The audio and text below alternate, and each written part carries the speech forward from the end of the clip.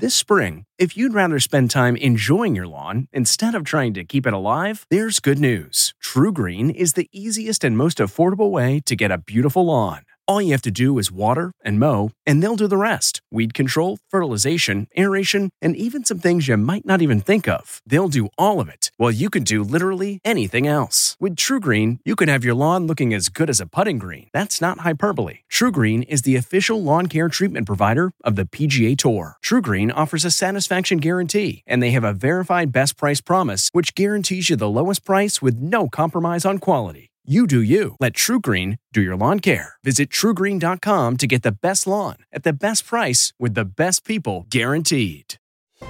I'm Margaret Brennan in Washington, and today on Face the Nation, the war in Ukraine takes a turn for the worst, and leaders around the world desperately search for a way to end the death and devastation. On day 18, the crisis in Ukraine is intensifying. Overnight, Russian forces fired missiles for the first time into Lviv, a city in western Ukraine dangerously close to the Polish border. The relentless bombing, shelling, missile attacks, and atrocities in other key regions of Ukraine have increased. And there are serious concerns in the intelligence community about Vladimir Putin introducing chemical weapons into Russia's blitz on the devastated country of 44 million citizens. I'm not going to speak about the intelligence, but Russia would pay a severe price if they use chemical weapons. What would that severe price be? President Biden maintains that the U.S. will not send troops, but will continue to defend NATO's interests in the region. Direct confrontation between NATO and Russia is World War III, something we must strive to prevent.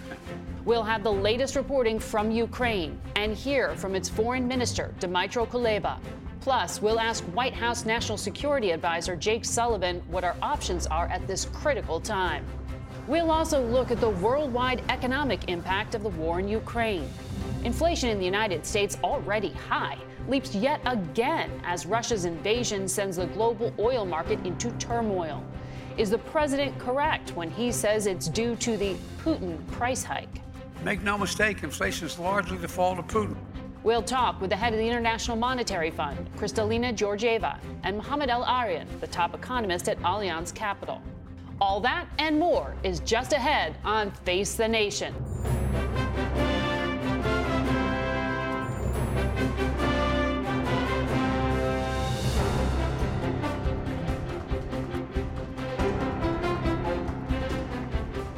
Good morning and welcome to Face the Nation.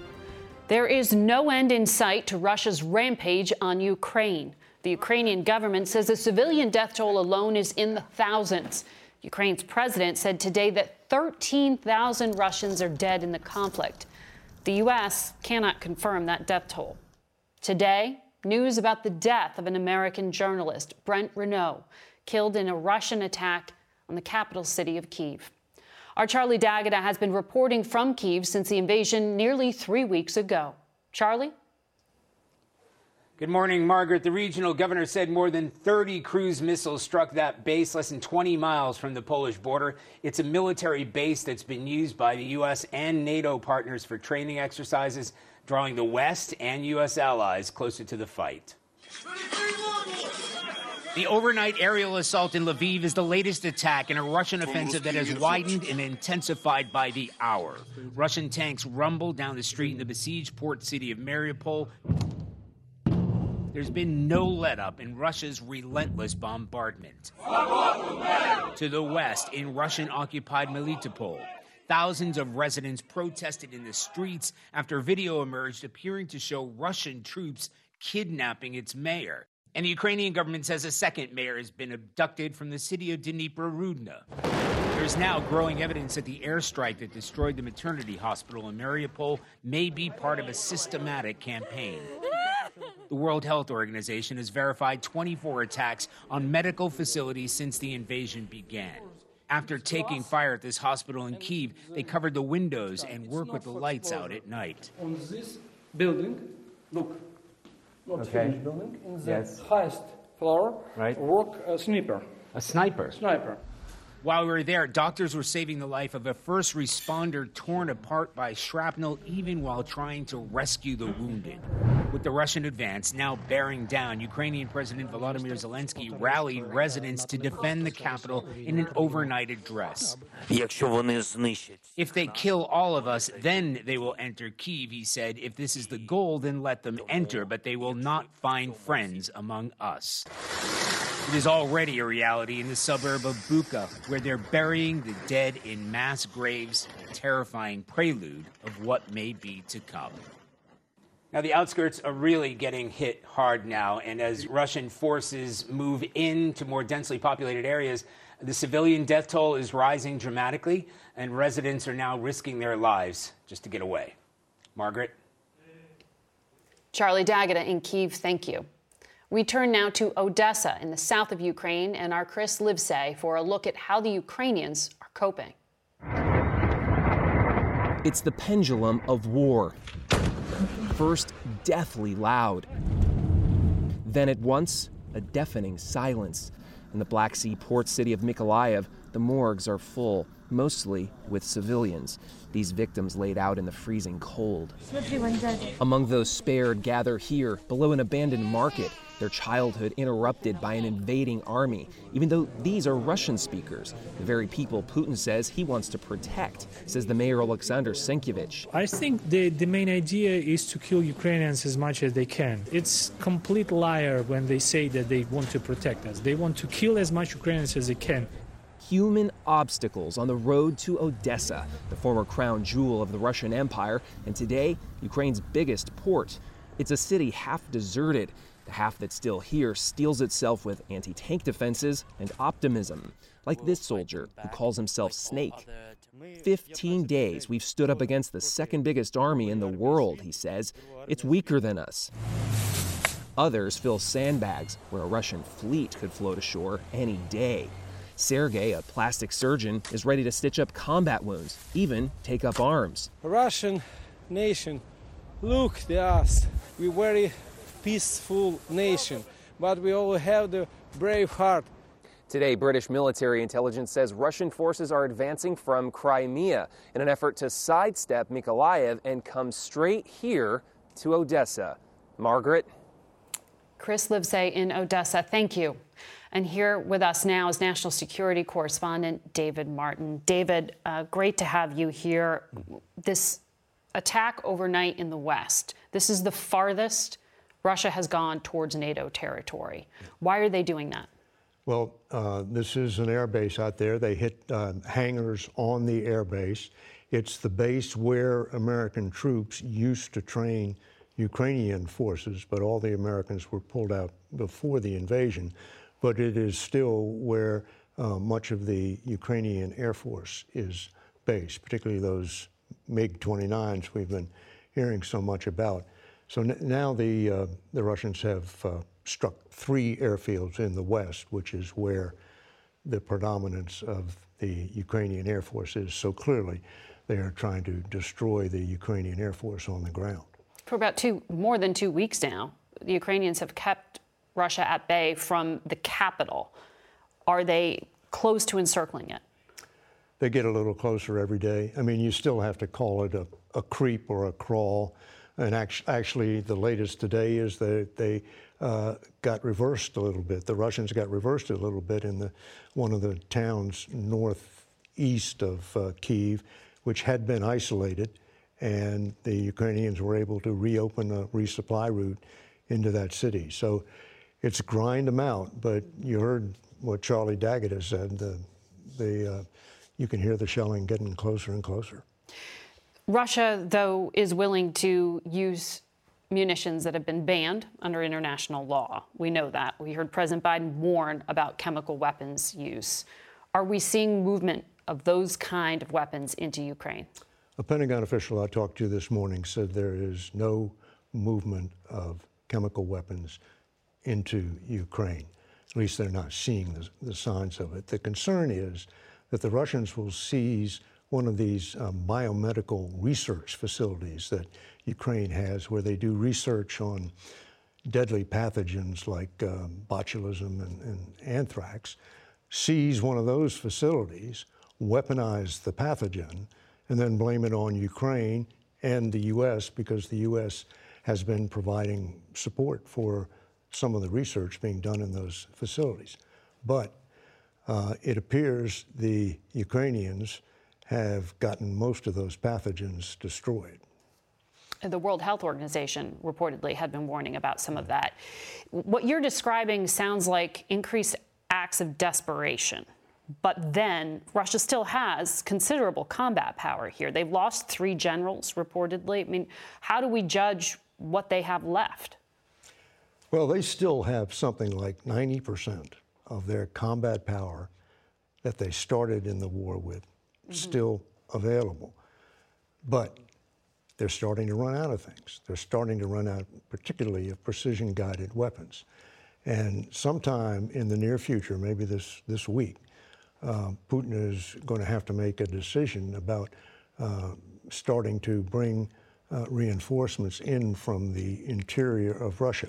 Certainly more munitions, maybe more troops. And that will obviously be a sign that he continues to go ahead and double down on this grind them out type of warfare that he's adopted. David Martin, thank you for your reporting. We go now to White House National Security Advisor Jake Sullivan. Good morning to you, Jake. Good morning. There are a lot of developments to get through with you. I do want to ask you about these reports that a U.S. journalist has been killed in Ukraine by Russian forces. Do we know what the consequence would be for Russia killing an American? Well, this is obviously shocking and horrifying, and I've just learned about it as I came onto air here, so I will be consulting with my colleagues, we'll be consulting with the Ukrainians to determine how this happened and then to measure and execute appropriate consequences as a result of it. Jake, there are reports of white phosphorus being used in Ukraine, reports of chlorine gas. How imminent is a chemical weapons attack in Ukraine? We can't predict a time or place. All we can say is that there is an escalating level of rhetoric on the Russian side trying to accuse the Ukrainians and the United States of potentially using chemical or biological weapons. And that's a tell, Margaret. That's an indicator that, in fact, the Russians are getting ready to do it and try and pin the blame elsewhere. And nobody should fall for that. That is why we've gone out so decisively at the United Nations Security Council and elsewhere to rob the Russians of the capacity to pin this on anyone other than themselves. And as the president said on Friday, if in fact the Russians do use chemical weapons in Ukraine, they will pay a severe price. Overnight, Poland's president has said use of a weapon of mass destruction would be a game changer for NATO.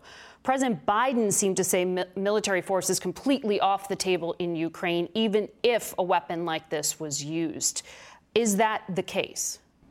We are consulting with our allies, and collectively we are communicating directly to the Russians. Sitting here before you today, I'm not going to go further than what President Biden said on Friday, which is that the Russians would pay a severe price if they were to move forward with chemical weapons. But none of the sanctions you've imposed so far have stopped Putin. So is there any red line for the administration here in terms of humanitarian catastrophe that would change the president's calculus? Is this a game changer? The use of weapons of mass destruction would be a shocking additional line that Putin is crossing in terms of his assault on international law and international norms, his assault on the human rights and human dignity of the people of Ukraine. But bottom line, Margaret, the premise of your question, which is, well, sanctions haven't stopped Putin, so are they not working? I think we have to look at this in 2 respects. One is, have we imposed severe costs on Russia for its invasion of Ukraine? And the answer is yes. And the second is, have we been able to help the Ukrainians defend themselves against these attacks, to push back Russian forces from being able to take major cities, including the capital city, Kyiv? And the answer to that is yes as well. And part of the reason why Putin is resorting to the possibility of extreme tactics like the use of chemical weapons is because he's frustrated, because his forces aren't advancing. You said that consequences have been communicated to Russia, but from my reporting, I've heard there's no presidential contact, there's no Secretary of State contact. The military leaders in Russia just aren't picking up the phone. You personally have communicated this to someone in the Russian government? I'm not going to get specific about the nature of our communication with the Russians. I will also say that it's not just the United States that has channels to the Russians, but many of our allies and partners. And we coordinate closely in terms of what we communicate to them, how and on what topics. And that will continue, but it will continue through private diplomatic channels. The U.S. policy is to help Ukrainians defend themselves. How confident are you that you can keep those supply lines open? We believe in our capacity to continue to flow substantial amounts of military assistance, weapons, and supplies to the front in Ukraine. We have been successful in doing so thus far, and we believe that we have a system in place that will allow us to continue to do so, notwithstanding the Russian threats. And we believe that these weapons are making a significant difference in helping the Ukrainians defend themselves. Of course, we're merely helping provide the tools. This is getting very close to NATO territory. Is the U.S. policy that any strike into Polish territory or airspace, intentional or unintentional, is an attack on NATO?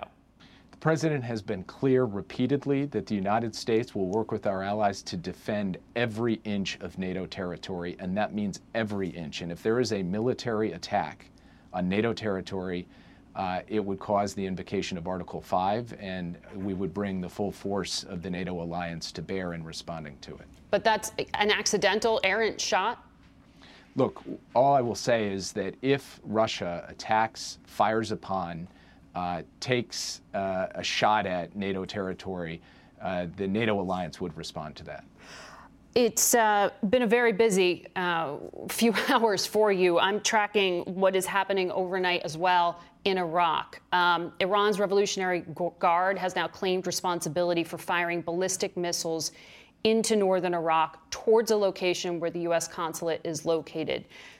Are you condemning Iran for carrying out this attack? Of course, we condemn Iran for carrying out this attack. We're still gathering information on what precisely the target was. What we know at this hour, Margaret, is that no U.S. facilities were hit, no U.S. persons were harmed. But the United States is absolutely clear. We will do whatever it takes to defend our people, our interests, and our allies. And we are in consultation with the Iraqi government and the government in Iraqi Kurdistan, in part to help them get the missile defense capabilities to be able to defend themselves in their cities. So the nuclear deal is not dead? This is not the first time Iran has, as things stand right now, the various negotiators are back home in their capitals, and we will have to see what happens in the days ahead with respect to the diplomacy around the nuclear deal. Jake, I have to let you go. Thank you for your time today.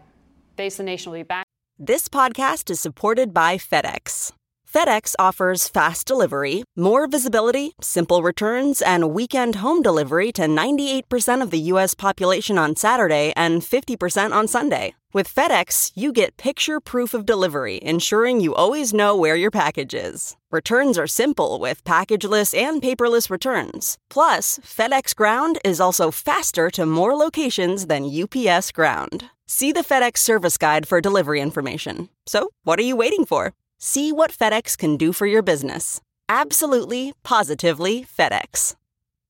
This episode is brought in part to you by Audible, your go-to destination for thrilling audio entertainment.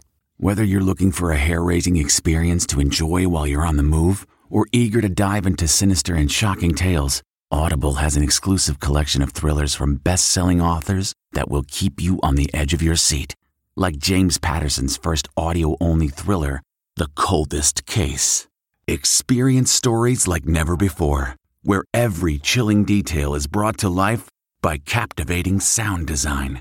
Plus, as an Audible member, choose one title a month to make yours forever. And now, new members can try Audible free for 30 days. Just visit audible.com/WonderyPod or text WonderyPod to 500-500. That's audible.com/WonderyPod or text WonderyPod to 500-500. We're back with the Foreign Minister of Ukraine, Dmytro Kuleba, who is in Kyiv. Good morning to you, Minister. Good morning. The Biden administration is warning of an impending chemical weapons attack in Ukraine. Do you have any further information about where or when or what the consequences would be? Would NATO defend you? Well, we don't know the details, but we do not exclude that option because we see that Russia is using one prohibited weapon after another to break us down, and the United Nations have already confirmed that some of the internationally prohibited weapons have been used against Ukrainian civilians, against our cities. And when you're asking me whether NATO will defend us, well, we do not expect that. What we are asking is very simple thing. We say, arm Ukraine and we will do the rest. Give us all the weapons necessary and we will fight for our own land and for our people. President Biden approved another $200 million in weapons, but those are small arms, anti-aircraft as well. There is the promise that Congress will be sending more money your way. What specific types of weapons do you need? What kind of sophisticated systems? Well, the highest demand is in planes, in fighting jets, in attack aircrafts, because unfortunately the Air Force power of Russia and Ukraine are uncomparable. Yes, it's true that we shoot them down, but they also shoot us down. And if we lose control over the sky, we cannot prevent two things from happening. We cannot stop Russian bombers destroy our cities and killing civilians, and we cannot destroy Russian columns heading towards our big cities along the roads. To achieve these two purposes, we need more planes. This is the most pressing issue. We, frankly speaking, we don't understand all the explanations that we are given why we should not be given those planes, and we'll continue putting pressure on our and from all corners and requesting this assistance from the United States and other partners. It was on this program last Sunday that the Secretary of State, Antony Blinken, said the decision by Poland to provide fighter jets to Ukraine gets a green light from the United States. Then, days later, President Biden spiked that. Do you have a sense that any country will give you fighter jets? Well, frankly, everything that happened over the fighting jets in the last week is kind of a diplomatic mystery. On the one hand, everyone is ready to do it, but nothing is happening, and we are not getting the planes. It reminds me rather a ping pong game where every side throws the ball to the other side and gets it back.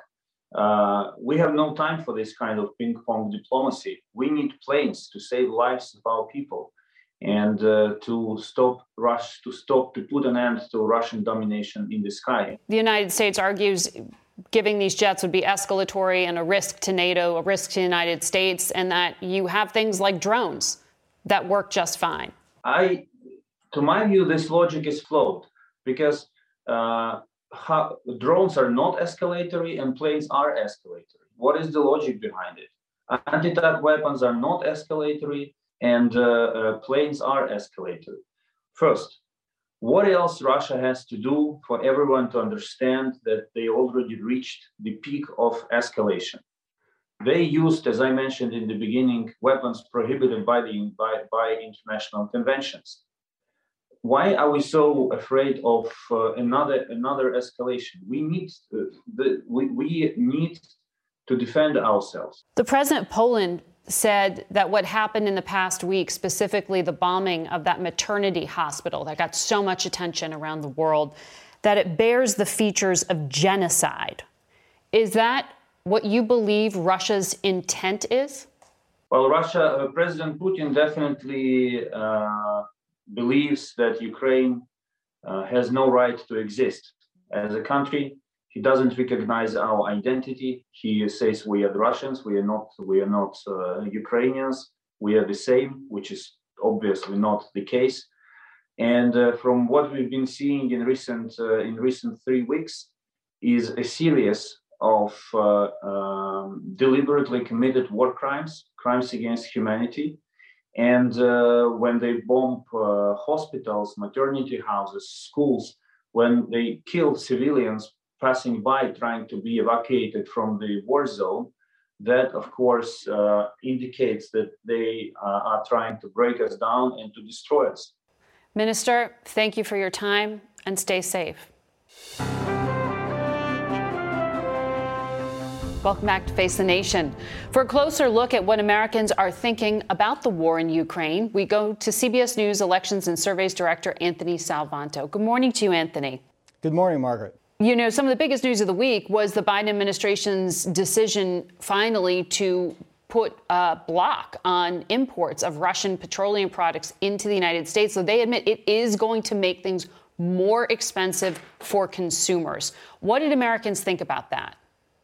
Margaret, there is wide support for oil sanctions against Russia, and something we don't get to say every day, it is bipartisan. In fact, really strong with both Democrats and Republicans. But importantly, in a poll you want to follow up and ask people then, what if that means you're going to pay more at the pump? And when you do that, majority support remains at 63%. Now, this is something we'll have to watch. It might depend on just how much those prices rise, but you ask people why it is that they support the sanctions, and it's not that they say they can readily afford it. It's that they say they want to help Ukraine and punish Russia. Margaret? But inflation is already at a new 40-year high. So just how tolerant are people going to be? Well, what happens is people feel like Russia is not going to stop at Ukraine. There's 69% who think that Russia is going to invade other countries. And they're concerned about a wider war. They're concerned about a global recession. And when you look at the folks who are most concerned about that, they're even more likely to support the oil sanctions. So you read this sense that people might be willing to pay more now in order to try to stop or avoid something worse later, Margaret. Anthony, how do Americans assess the president's leadership during this crisis? Well, his handling of it is up over the last week, but it's still not net positive. A couple of reasons for that. One is people say they still feel nervous about this. And secondly, there's half the country that says they want him to take stronger action towards Russia. So we followed up and we asked, well, what would be stronger action? And the things that pop out are even stronger sanctions and supplying more military weapons to Ukraine. We also looked at the idea of enforcing a no-fly zone. And here you see Americans' real wariness about getting into a wider war.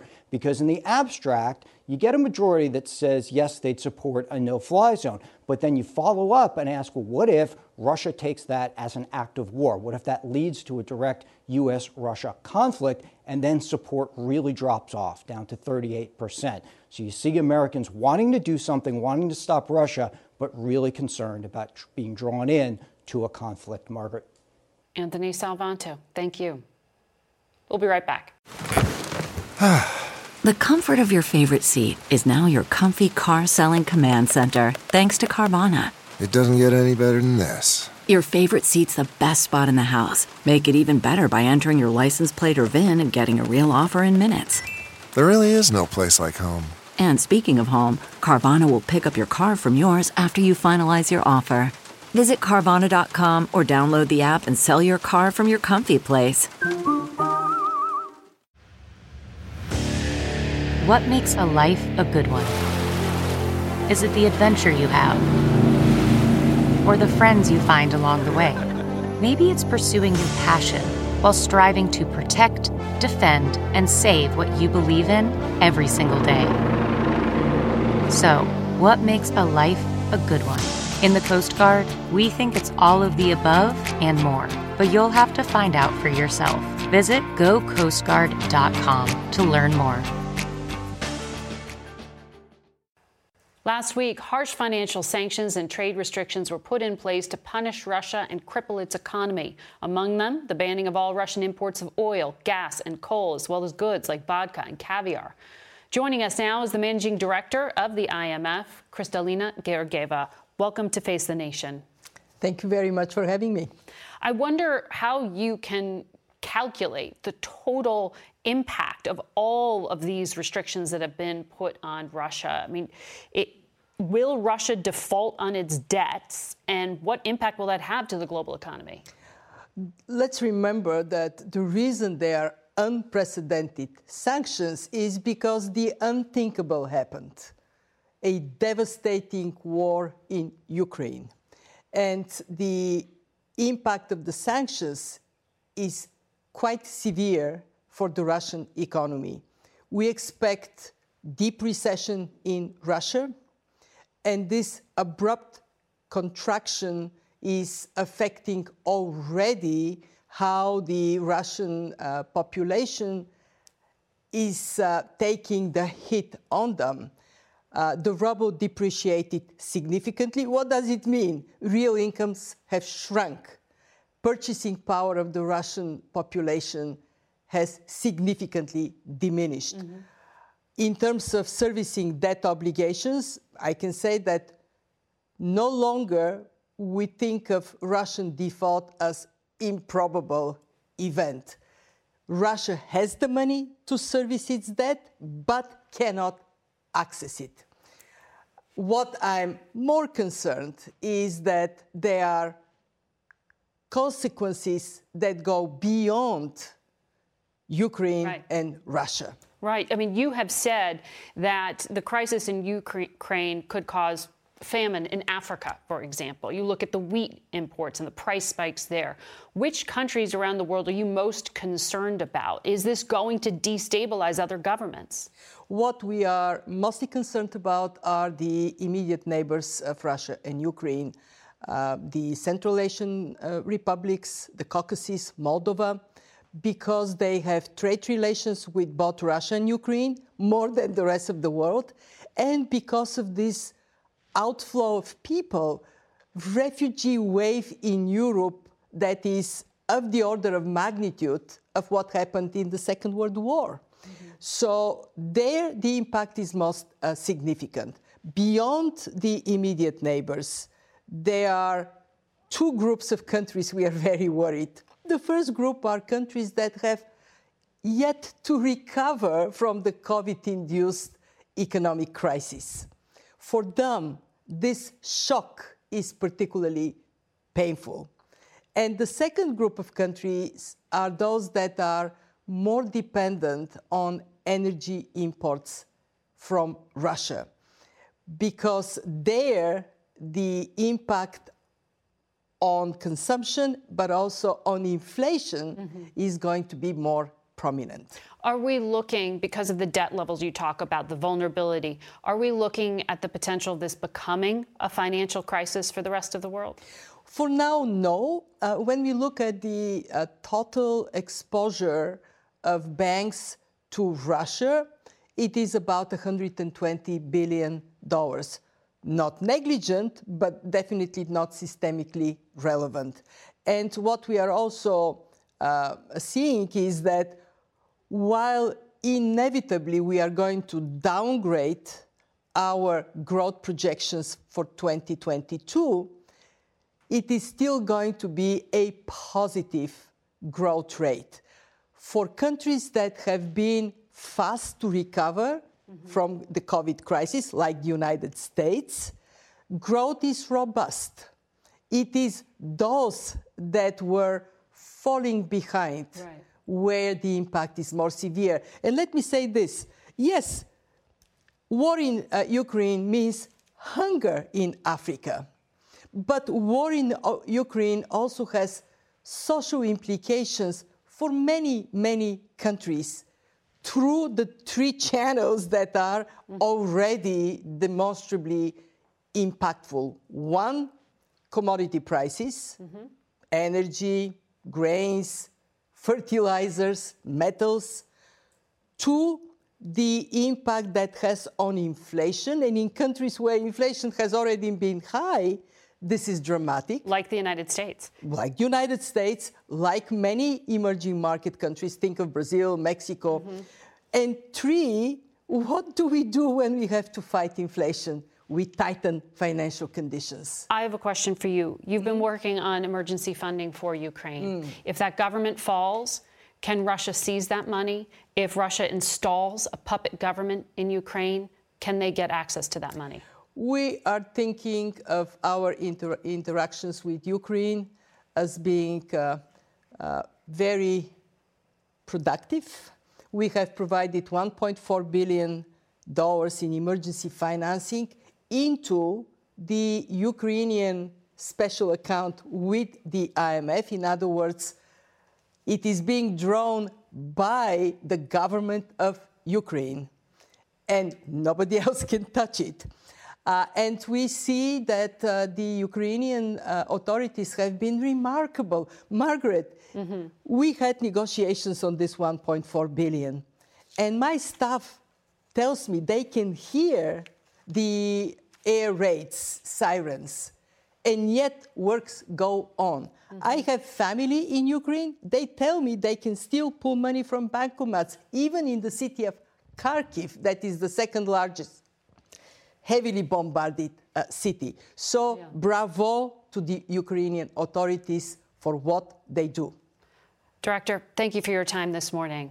Thank you. And we'll be tracking that ongoing story. We want to go now to the Chief Economic Advisor to Allianz, and that's Mohammed Al-Arian, who joins us this morning from Cambridge, England. Good morning to you. Good morning, Margaret. In this country, we saw yet another high, a 40-year high in inflation. It's the Fed's job to control that, and the Fed chief has some big decisions this week. What are you expecting? Well, he doesn't have an easy decision. As you said, inflation is high and will go higher because of what's happening in Ukraine. And basically, he's got to make a choice: hit the brakes, regain credibility, but risk a recession, or tap the brakes, and we have an inflation problem going into next year. We are here because the Fed is very late and has no good policy options available anymore. No good policy options. You're expecting what kind of rate hike, and what is the risk of recession at this point? Goldman Sachs, I know, up their forecast to at least a 20% chance of a recession in the United States. Yes, and they are thinking that we're going to get 7 hikes this year. I don't think we will get 7 hikes. I don't think this economy can support 7 hikes. And if we do get 7 hikes, we will go into recession. That's the cost of being late. I suspect that what we'll hear on Wednesday, Margaret, is a 25 basis point rate hike. We will hear that more are on the way, and we will hear that they will also contract what has become a $9 trillion balance sheet. We are in this absurd situation that last week, when we got the 7.9% inflation print, the Fed was still putting liquidity into this economy. That just gives you a feel for how misaligned policy has been. Well, Mohammed, you've been a critic for some time. The White House this week is calling inflation a Putin price hike. But you were on this program back in December talking about how serious inflation was. Where does the responsibility for this lie exactly? So it lies in the circumstances. It lies in the Fed being late and mischaracterizing inflation. Till the end of November, they were calling it transitory. But also, to be fair to the administration, there will be a Putin inflation component. I estimate that at 7.9%, we will probably get very close or above 10% before we come down. And that difference will be all because of the disruption that Putin's war imply for commodity prices, supply chains, and shipments. Double-digit inflation. When do you think we will see that? I mean, people are really feeling it now. Yeah, if it happens, it will happen in the summer, and people will feel it. The worst thing for us would be not only do we feel the higher inflation, but we also feel income losses. That's why it's critical to avoid a recession. We can't avoid stagflation, lower growth, higher prices, but we certainly can avoid a recession, and we can bounce back quickly. As we said, I mean, it is the Fed's job to control inflation. The White House is saying both that it is not their fault, but that they're doing something about it at the same time. Are there political measures here that actually can be taken? There are, and they're stuck in Congress. You can do more to increase labor force participation so that wage pressure comes down. That's about childcare. That's about easing people's way back into the labor force. You can do more to enhance productivity, and you can do more to remove supply bottlenecks. The administration has policies. Lots of them are stuck in Congress right now. You know, when you talk about supply chain bottlenecks, we have to remember we are coming out of this global pandemic, and just overnight we're seeing headlines that local authorities in Shenzhen, China have imposed a new lockdown there due to a COVID outbreak. This is a major manufacturing hub for the rest of the world. I don't want to overstate this, but how concerned should we be about this as a factor? We should, because China is sticking to its zero COVID policy at a time when Omicron makes that policy very hard to implement. So they will have sequential lockdowns that will have spillovers to us. We can be a good house, but we're living right now in a really tough neighborhood. And that's why it's really important to respond quickly. We can't fall behind again on policies. Again on policies, okay. So that's up to the Fed. But when we look ahead for the year, the Treasury Secretary is already saying we should expect 12 months of inflation. When can we play catch up there and bring prices back down? Or are these tools really out of the hands of policymakers at this point? So Secretary Yellen is correct. We unfortunately are going to have at least 12 months of uncomfortable inflation, something that we haven't had since the 70s and 80s. And that's going to be especially problematic for the more vulnerable segments of our society. It hits food and gas particularly hard. As to what we can do, we have to be really careful that we don't get another wave of inflation due to what economists call de-anchored inflation expectations. Basically, Margaret, it's a simple story. Right now, I will go in, I being the American worker, and ask for compensation for past inflation. If I don't have faith in my policymakers, I will also ask for compensation for future inflation. I want to protect myself preemptively. Right. If that happens, then we have that awful wage price cycle. Mohammad Al-Arian, thank you very much for your analysis this morning, and we will track what happens in the coming days. We will be back in a moment. That's not just the sound of that first sip of Morning Joe. It's the sound of someone shopping for a car on Carvana from the comfort of home. That's a good blend. It's time to take it easy, like answering some easy questions to get pre-qualified for a car in minutes. Talk about starting the morning right. Just like customizing your terms so your car fits your budget. Visit Carvana.com or download the app to experience car shopping the way it should be. Convenient, comfortable. Ah. Every day, our world gets a little more connected, but a little further apart. But then, there are moments that remind us to be more human. Thank you for calling Amica Insurance. Hey, I was just in an accident. Don't worry, we'll get you taken care of. At Amica, we understand that looking out for each other isn't new or groundbreaking. It's human. Amica, empathy is our best policy. Today marks 2 years since the start of a national emergency in the U.S. due to COVID-19. Earlier, we spoke with the chairman and CEO of Pfizer, Albert Bourla, about his book, Moonshot, inside Pfizer's 9-month race to make the impossible possible. Here's part of our conversation. Do you think that we will every fall have to prepare ourselves for a booster shot with COVID just like we get a flu shot? I think so. Many variants are coming, and Omicron was the first one that was able to evade in a skillful way the immune protection that we were giving. But also we know that the duration of the protection doesn't last very long. So what we are trying to do, and we are working very diligently right now, it is to make not only a vaccine that will protect against all variants, including Omicron, but also something that can protect for at least a year. So you've seen some of that data on a fourth dose, a second booster shot. You think it will be necessary? It is necessary, a fourth boost right now. The protection that you are getting from the third, it is good enough, actually quite good for hospitalizations and deaths. It's not that good against infections, but doesn't last very long. But we are just submitting those data to the FDA, and then we will see what the experts also will say outside Pfizer. So the question that was number one on my list, and I think for so many parents, is when will the vaccine be available for those children 5 and under? Potentially May, if it works. FDA, I'm sure, will do their utmost to review them fast. And we will be ready with manufacturing. You are a global corporation. How is the instability in Europe right now regarding Russia and Ukraine impacting you? Do you expect supply chain issues or pricing effects from this? No, I don't think that we will have. We are very independent in terms of our supplying our ingredients from those parts of the world. We are not making over there medicines. We do make some medicines in Russia for Russia, but we do not export. We do not expect to see in the world any disruptions right now, at least, because of this war. You don't plan then to divest from Russia? Every time that you have bans or, let's say, trade restrictions, typically they don't apply to medicines because it's about lives. How can you say I'm not going to send to the cancer medicines to Russians because of what they did? Usually they are exempt from these, let's say, situations, but clearly we don't plan to invest in Russia. Mm-hmm. And we have very little investments there, frankly.